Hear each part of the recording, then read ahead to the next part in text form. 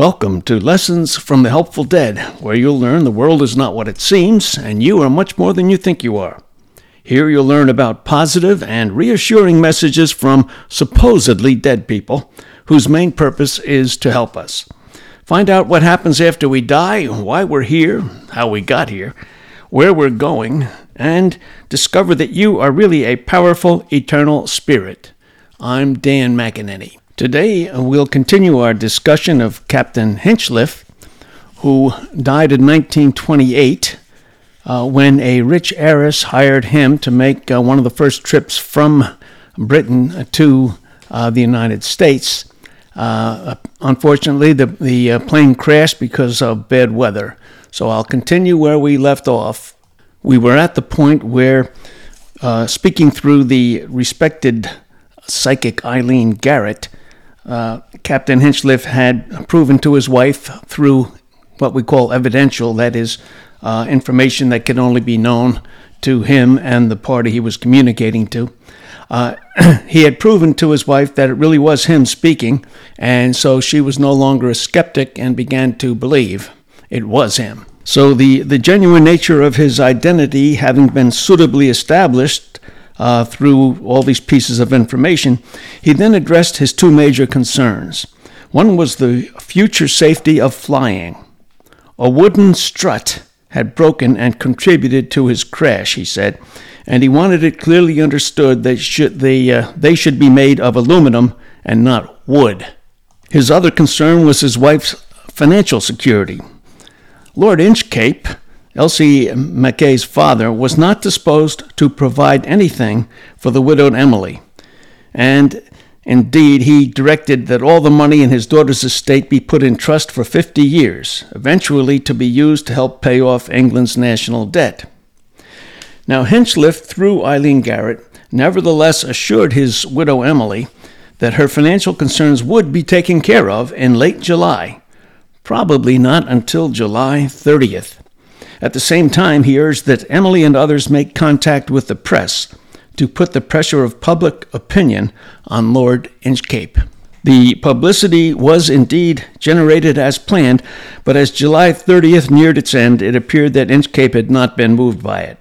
Then at 8:30 that evening, Emily received a call telling her that he had set aside £10,000 from his own fortune for Emily and the family. Now, this case was significant for a number of reasons. First, Emily in the beginning was highly skeptical, and she took word-for-word dictation of everything that was said, so there were numerous personal details on record that could be checked for verification, and they all checked out. Second, Eileen Garrett was not only the country's leading psychic, but she was also highly skeptical and investigative herself. She sought out the cooperation of scientists, medical professionals, psychologists, and many prominent people in her attempts to find a scientific explanation for her abilities, and to attempt to explain what kind of process was taking place. Her personal friends included many in the highest levels of science, government, and literature. She supported efforts to expose fakes and charlatans, and was therefore well respected for her integrity and professionalism in many circles that might otherwise scoff at channeled information. Third, Hinchliffe, in some sessions, gave detailed descriptions of what life on the other side was like for him. He also told of meeting several other deceased airmen. He described how he didn't even realize at first he was dead, and professed to be in a world similar to what he had left, with an easy passing through. There was nothing angelic or ethereal for him, no choirs of angels. His experience reinforces the notion that you experience what you expect to experience in the early stages of death.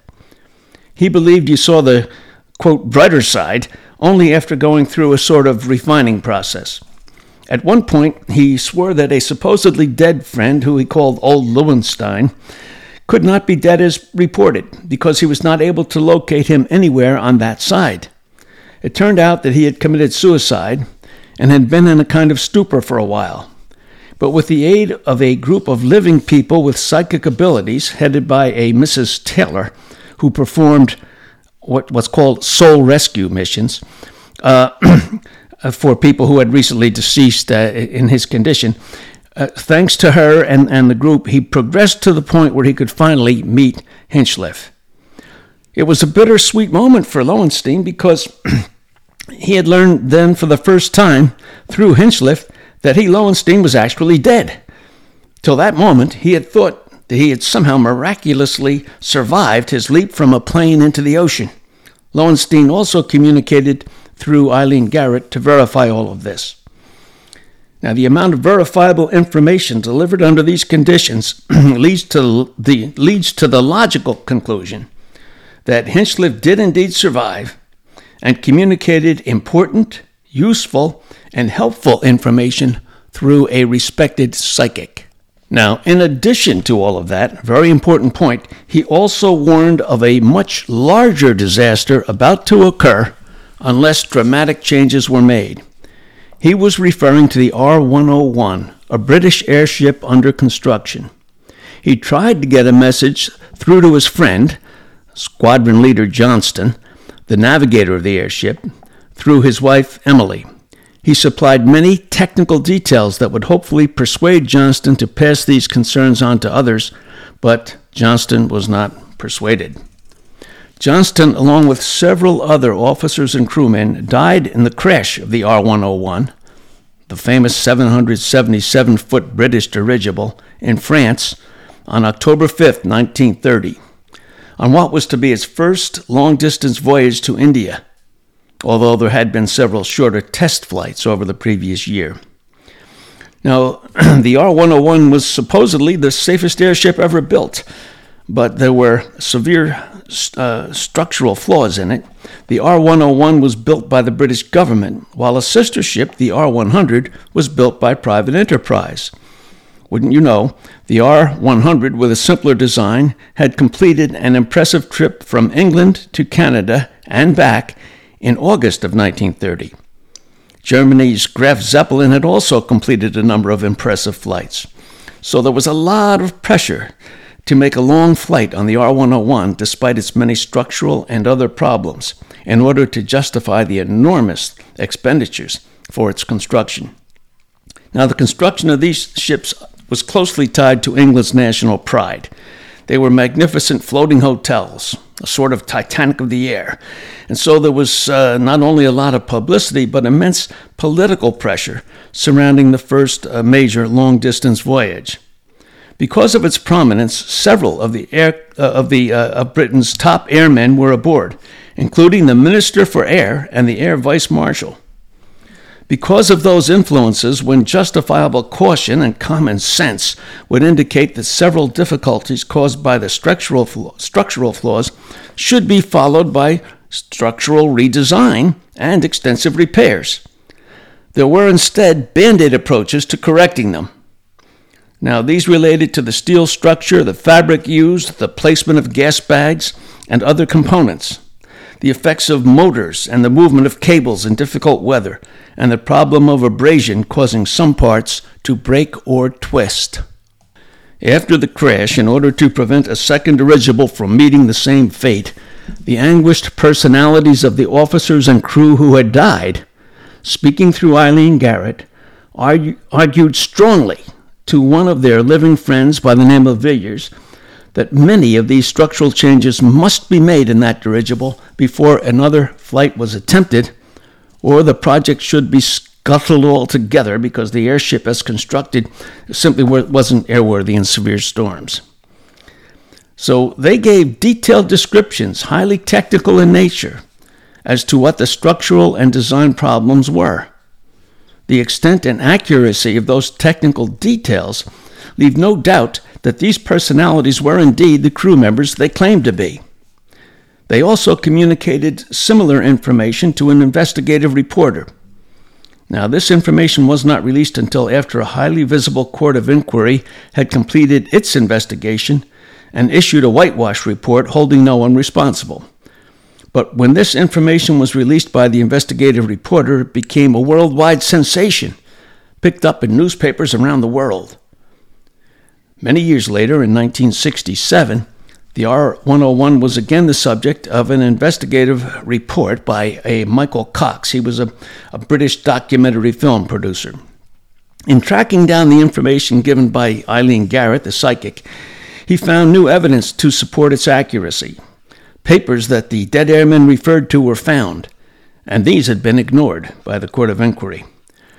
So what makes the case of the airmen who would not die so compelling are several factors. First, there was so much technical information that could have been known only to seasoned aviators who knew the ship well. Second, collectively, they gave many specific bits of information that established their identities. Third, the psychic Eileen Garrett was the most respected medium in England, and her credibility was recognized at the highest levels of English society. Fourth, because of the extremely high visibility of the case, the information was examined by several notable and technically qualified skeptics, and by many people whose major aim was to debunk frauds. One of them was a famous atheist. Every one of them came to the conclusion that the information was indeed valid and could only have come from the surviving personalities of the airmen. As I mentioned earlier, their input can't tell us a whole lot about the conditions of life after death because they had so recently died. But this is one of the most impressive cases for the proof of the survival of the human personality after death. In our next episode, we'll take a look at Raymond Lodge. He was a British officer who died in combat in September 1915, and he gave a lot of insightful information about his perceptions and how they grew in the months after he died. Again, I'm Dan McEnany, bringing you Lessons from the Helpful Dead.